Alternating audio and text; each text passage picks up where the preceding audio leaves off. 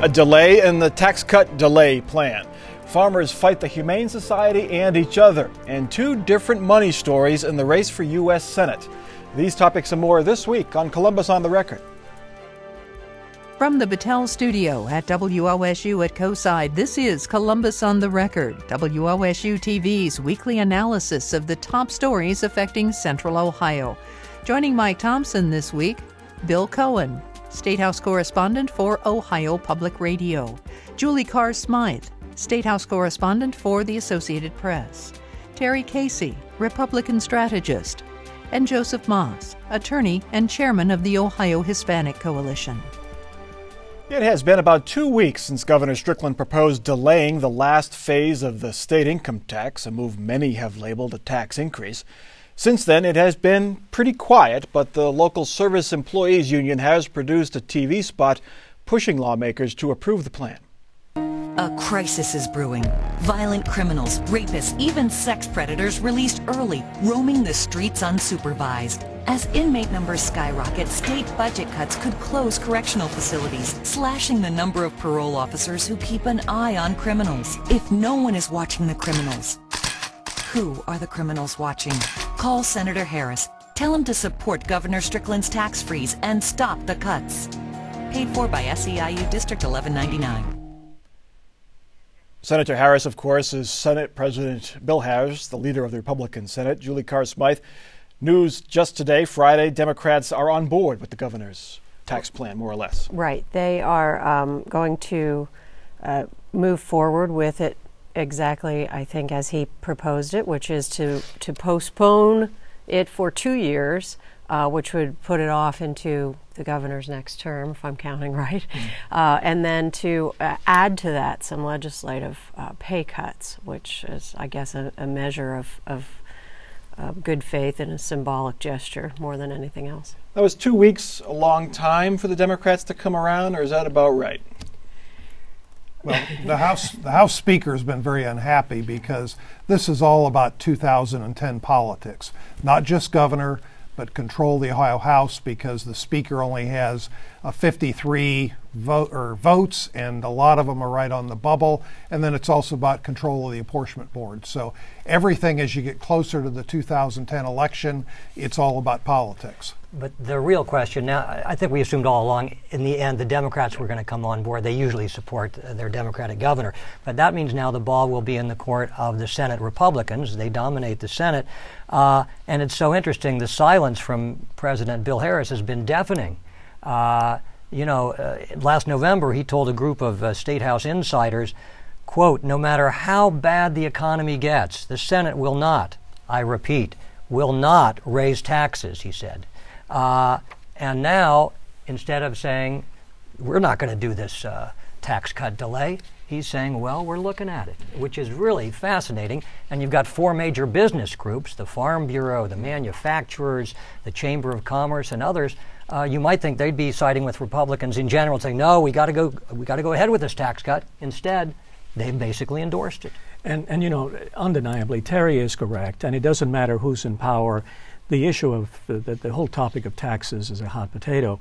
But nevertheless, maybe it's a good thing. I think people in state government are recognizing that taxation is unfortunately an element that they need to consider, especially with the budget issues that they have certainly been looking at. Were there some liberal Democrats who wanted even more of a tax hike or more of a delay or a deeper delay? 11 of them came out with their own plan. They call it a $500,000 tax because they wanted to add a whole new tax bracket to the income of those making $500,000 a year or more. Yes. Plus, they wanted to wipe out the entire a 5-year tax cut on income above $200,000. So they say, yeah, we need a lot more money than what the governor wants to raise because we want to restore a whole bunch of cuts to mental health and developmental disabilities and everybody else. Julie. And the ad is just a symbol of how bad this has now become politically. I mean, it could have been done initially. It would have been painful for him to promote this tax delay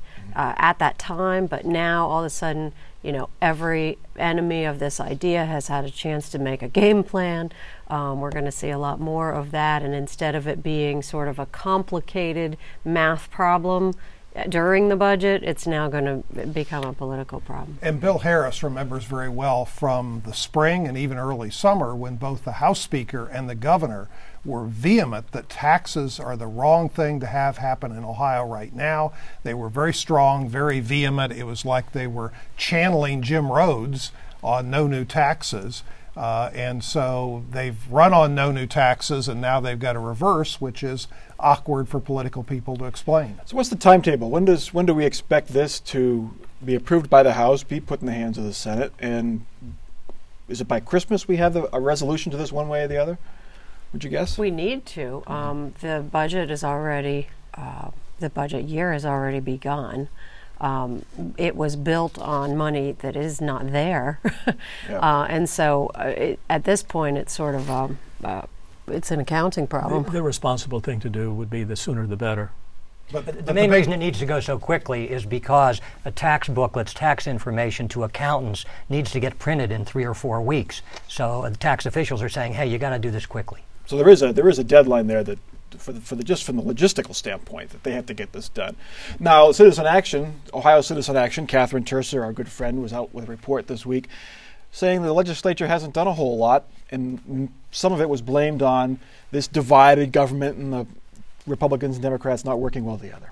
Well, part of it depends on how do you judge a legislature. Is it by the number of bills they pass? Because sometimes it isn't always about quantity. It's sometimes about quality of the workmanship, because clearly as happened on the slots bill, the governor and the legislature got slapped for rather sloppy workmanship and how they put that package together. Not passing a lot of bills may be a good thing. I think many people in Columbus think the fewer they pass, the less trouble they're in over there. The other side of that is that the critics were saying there's a lot of work happening behind the scenes. Is that necessarily a good thing? It's not in the public's eye. Fundraising is happening behind the scenes. Well, they said a lot of legislative work was happening, but just because they're not passing a bill, they were saying they're doing good work behind the scenes. Well, the energy bill, for example, was very complex. They're looking at telecommunications reform. My understanding is that's been 2 years in the works. By various parties, including, the lobbyists and associations, but also the lawmakers. And there is some of that, but I do think it's after that many years of Republicans being able to just simply pick up the phone and call the governor's office or the House or and talk it over and decide.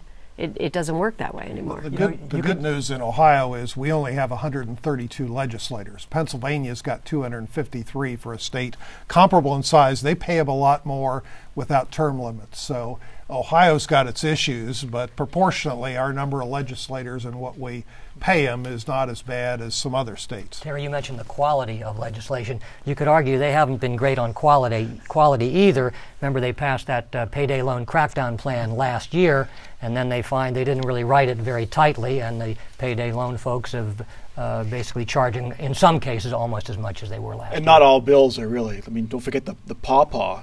Official state fruit bill, wasn't that That's right. That's a bill. Count it. That was an act of daring on their part. Are you kidding me? Topic 2. If you drive out in the rural areas around Ohio, you see the signs everywhere. Vote yes or vote no on Issue 2. Now the campaign is heating up in the city. Issue 2 would change the Ohio Constitution, creating a livestock care standards board. The board would write regulations for animal care and food production. The move is designed to prevent a Humane Society effort to implement even stricter care standards. Opponents say it benefits factory farms, not small farmers, and it will not improve animal care. Bill Cohen, why should the non-farmer care about Issue 2? Well, if you're a non-farmer who's an animal rights person, you should care. Because you might support the Humane Society's move to say, hey, you can't cram that many chickens into a cage. You have to give pigs more room in the barnyard, whatever it might be. On the other hand, if you're a non-farmer who wants to make sure you're getting the cheapest food possible, you may want to vote yes because you don't want to have these restrictions on farmers that might raise the price.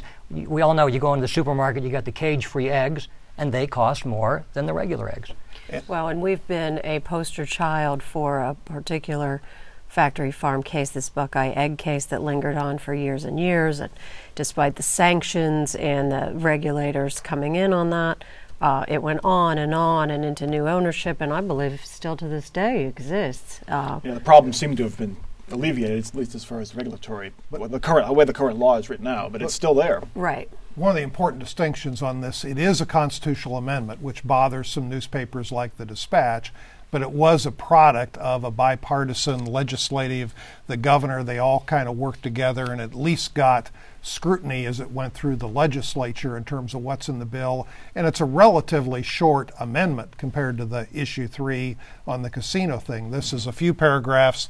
The casino thing is, I think, 4 different pages of details. So there's everybody has some worries about amending the Constitution, but at least it went through a legislative process. As an attorney, I don't really like to see constitutional amendments of this type. And by the way, I guess we haven't mentioned it, but it creates a 13-member commission, most of whom are actually industry types. I think by my count, maybe 9 of the 13 industry types. And Bill is absolutely correct. I think that there is a disconnect in the consumer out there with the issue of what really happens in an industrial type of farm setting. Yeah, the Constitution, the amendment, if it passes, would create the board, but it doesn't say what the board will do, or it doesn't. There's a pretty broad responsibility. Shouldn't the amendment say, yeah, you got to care for livestock, but it's pretty open-ended after it gets created. As you go along, and they do have the power to create the standards. And you've got some local humane societies now, folks who really care more about puppies and cats, who are worried that livestock might be interpreted to include dogs and cats, and so they're worried that this could be used to stop legislators from cracking down on puppy mills. Now, whether they're right or not, who knows, but it's definitely a good emotional sales pitch on why maybe some people should be voting no. Or not crack down on them, which I think is their concern. Yeah.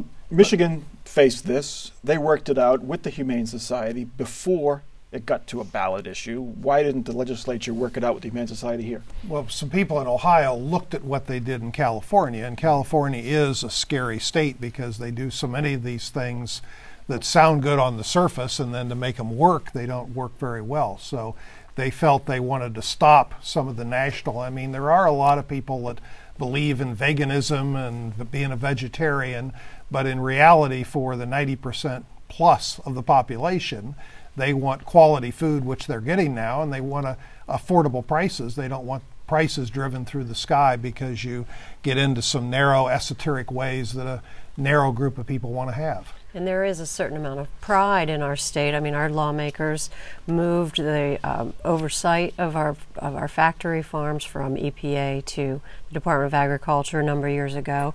They have a program that they're pretty proud of there that they believe is doing a good job of finding that balance between treatment of the animals and prices and farmers' rights. And on the price issue, let's not forget that Ohio farmers would be competing with the farmers throughout the United States because in interstate commerce, you can't prohibit that anyway.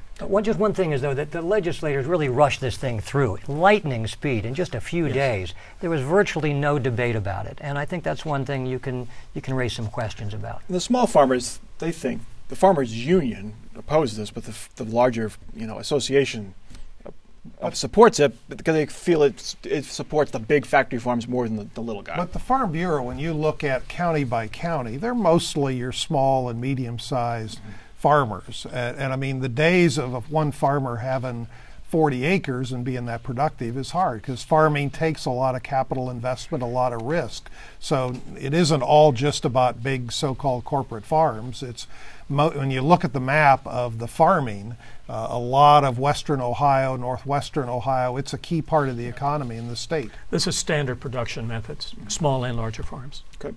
Moving down the ballot, the next issue is the ever-present casino issue. Issue 3 would allow 4 casinos in big cities around the state. This week, casino supporters picked up additional endorsements, primarily from unions, while the campaign for Issue 3 faced allegations of improper, if not illegal, activities when it comes to the handling of absentee ballots. Joe Mas, you sit on the Franklin County Board of Elections. I do. Are these a few bad apples, or is this a bigger issue? I think these things happen and have historically happened. I think Terry would probably agree with me, and this isn't really a partisan issue. Perhaps as overly zealous workers, the people that are hired to get the signatures when these issues are sent out for signature to the public, or individuals that perhaps are just not careful enough. But I'm not saying that that's what happened in this particular case. But this isn't a rampant thing. But we do have the prosecutors not only in Franklin County, but also in Montgomery County. Cincinnati, I believe, yeah. In Cincinnati, looking at the same thing. I interviewed the person from Fieldworks, which is the canvassing firm who this, at least the one employee referred to a prosecutor worked for, and they said, they resigned from the campaign to focus their efforts on it. I sense they don't want to be, the next Acorn. I think they want to just get out of there really quickly. They said they have more than 200 people on the ground in Ohio. This was one person. So, I guess anyone can take it. So they weren't pushed out. They left on their own? Was that your impression? Or did the campaign said... Well, I think that they didn't want this to be a distraction. The campaign didn't want it to be a distraction. Yeah. Right. The yes side has been very smart in terms of how they've tried to run this campaign. It's clearly been both more money and it's been more organized in the support they've received, particularly from the unions. But today, Sherrod Brown came out and said he's already voted no on it. George Voinovich is in the Youngstown area campaigning hard against it. My sense is this issue has dropped in its level of support, and historically on constitutional amendments it's hard to pull it off. I think they're probably going to get 46 to 48% of the vote, but they're going to fall short. Unions support it. You see a lot of firefighters unions this week came out in support of it. Of course, they would stand to benefit because a lot of the money generated by this plan would go to local governments and then filter down to the police and fire unions. What impact will the unions have on grassroots efforts to get the vote out? This is an off-year election. You're not going to have 55% turnout like you had last year, whatever it was. So grassroots could really play a role here. It can, and they certainly had an impact on the income tax for the city of Columbus. I think that it's a huge coup for them because the unions have traditionally been against the gambling issues, and I think they got them on board through Dan Gilbert's negotiation. He's the Cleveland Cavaliers owner who, I guess, has made them a lot of promises in terms of that he's going to hire union workers on these jobs, and jobs certainly are a huge issue now with unemployment pushing 11%. But the big problem is, when in doubt, vote no. The no side always has the advantage because all they have to do is create doubt. So whether it's the few cases of voter fraud, it's an environmental problem up on the Toledo site, any kind of questions, doubts that come up create caution in people's mind, plus the whole big issue of, do you want to give a constitutional monopoly to just 2 out-of-state developers for these 4 casinos? The jobs issue, they say it's going to create 34,000 jobs. A lot of people are trying to say, well, maybe I will vote for that if it does, but can I really believe the numbers? The Ohio Elections Commission had looked at charges and countercharges over this, and they didn't rule on any of those. They ruled on some side issues, and so there's no definitive answer on who's right on the jobs issue. Yeah. I did look at the University of Cincinnati study, which was kind of interesting that, of the 34,000, 19,000 are permanent, and of the 19,000, 7,500 are in Ohio, and of the 7,500, about 2%, or about 150 jobs, are going to make over $45,000 a year. So it's 150 jobs that, would really be high paying. So, and when you count jobs, they count each separate construction worker that might walk on the site. So if you have a plumber on the site for 2 weeks, drywall person for a week and a half, the foundation, those aren't all jobs that are full-time, even on the construction. Mm-hmm. Most of those are fairly short time period they're going to be working on the site. Meanwhile, at the State House, there is a new casino plan. State lawmaker Dennis Murray from Sandusky, 15 casinos spread throughout the state, 50%, not 33% of the gross revenues, 33% being what this latest plan calls for. 50% of the gross revenue goes to the government. There'll be a local yes or no at the county level whether you want this casino or not. Does this stand any chance of going anywhere? Well, not now, but I think it's just a method to make the point that Murray wants to make and other critics make, which is, hey, this proposal on the ballot this year doesn't give government a big enough chunk of the action. We can do a lot better. So, no, they're not going to pass it this year. But in next year, who knows? Okay, let's get to our next topic. Two different Senate candidates, two different financial situations. Jennifer Brunner told the Columbus Dispatch this week she is having trouble raising money, but plans to stay in the race, trying to win the nomination over fellow Democrat Lee Fisher. Meanwhile, Rob Portman's a competitor for the Republican nomination. Yes, he has a competitor. His name is Tom Ganley, and he has a lot of money. Campaign disclosure forms reported in the Plain Dealer indicate his companies are worth at least $44 million. Terry Casey, let's start with Mr. Ganley. He has said he's going to use $7 million of his own money to run for this seat. Is Rob Portman worried? Well, Rob Portman has raised a lot of money himself. He's got some personal money, but Ganley is a lot richer because I think when you look through the 15 pages, depending upon the ranges, he could be worth 40 to 80 million, as much as 200 million with all the different car dealerships. And he's got some name ID in northeastern Ohio. But being a business person in a way is good, but it's a mixed thing because dealing with the public on these kind of federal issues, particularly when not everyone's happy with GM, or Government Motors as it's now known, it's a little different kind of issue than it might have been 2 years ago. But here's the bottom line. The Republican Party has endorsed Portman. Right. That means on primary election day, the faithful Republican voters, and they may be a fairly small group compared to all the Republican voters in a general election, they will all have been sent postcards saying, here's who you vote for, here's who the party wants. And I think that if there's any problem that Portman has money-wise, that will more than make up for it. So we've seen wealthy candidates run for office, spending their own money, get a lot of attention, but they don't do as well in the polls as perhaps their money might indicate. Ross Perot being the ultimate example. Well, or in modern history, Howard Metzenbaum ran and initially beat John Glenn, but then lost to Taft, I think, in 1970. So if you have money and you spend it well, but Howard Metzenbaum had been a state senator back when he was in his 20s. So he had some experience dealing in the public area that I don't think this guy has. Plus, you get to, in politicians, they build up organizations that are geared for political campaigns, and a business person, no matter how talented they are, may not have that organization. And the money may get even more serious because this is a must-win campaign for the Republicans because they're losing that one seat. And so if we're talking about $6.5 million, $7 million for the other candidate, it might get far more serious than that. Though it's actually not nationally as important since right now the Democrats have 60 Democrat senators. It's not as critical as if the balance of power in the U.S. Senate was hanging what happened in the Ohio seats. On the other side, Jennifer Brunner continues to have trouble raising money, less than $228,000, which she raised in the most recent quarter, which will come out next week.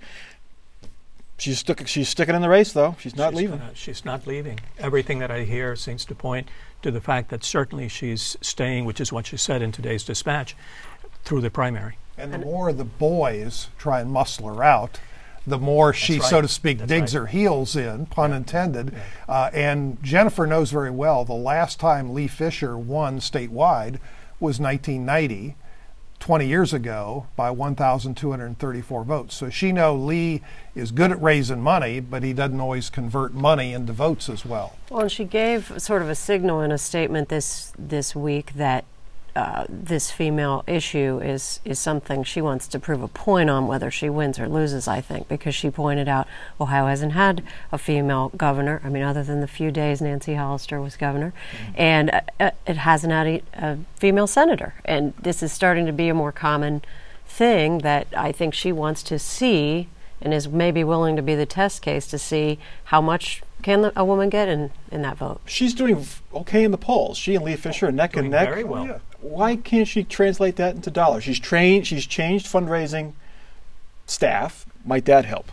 Well, part of it's still relatively early in a Senate race. A lot of contributors know if they give you money in July of 2009, you're going to be back in September of 2009. So they kind of try and stall you off a little bit. So it's still early for a 2010 campaign. And the endorsements as well. I know that's also a concern, but it's because you've got the lieutenant governor.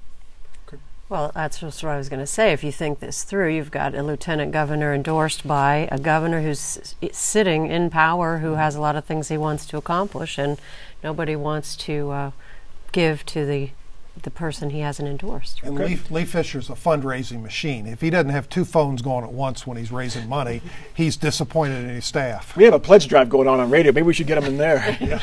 Let's get to our weekly off-the-record comments from our panel, some final thoughts and predictions for the weeks ahead. Bill Cohen, you're up first. I think, as Terry talks about, the casino ballot issue is probably going to lose on Election Day, but it's going to be closer than it's ever been before. And I think that probably is going to mean that what we hinted at before, that legislators in the next year or two are finally going to take the bull by the horns, put their own casino plan onto the ballot that gives the government a better deal. Okay. Julie? I think that Jennifer Brunner will stay in through, and she will do better than current signs are indicating she would do. Okay. And Terry? The governor needs a running mate. He desperately wants somebody out of northeastern Ohio. The person he's asked but said no is Eric Fingerhut, but they're working on him again because they really need both the northeastern Ohio connection and a guy who can raise money out of that key area. And Joseph Moss. And Mike Wrightis Dispatch reported on the new director of the Department of Public Safety conducting an audit seeking to suspend the registrations of over 47,000 cars who could not be connected with a Social Security number. This initiative is intended to target the undocumented immigrants in Ohio, and it would serve all of us well, I think, to remember that these are essentially poor people whose greatest sin is to want to be Americans. Okay. That is Columbus on the Record for this week. We are also on the web. We post each show online in case you miss us on a Friday night or a Sunday morning. Check out our streaming video and look for us on Facebook. It's all on our website, wosu.org/COTR. For our crew here at WOSU at COSI and for our panel, I'm Mike Thompson. Have a good week.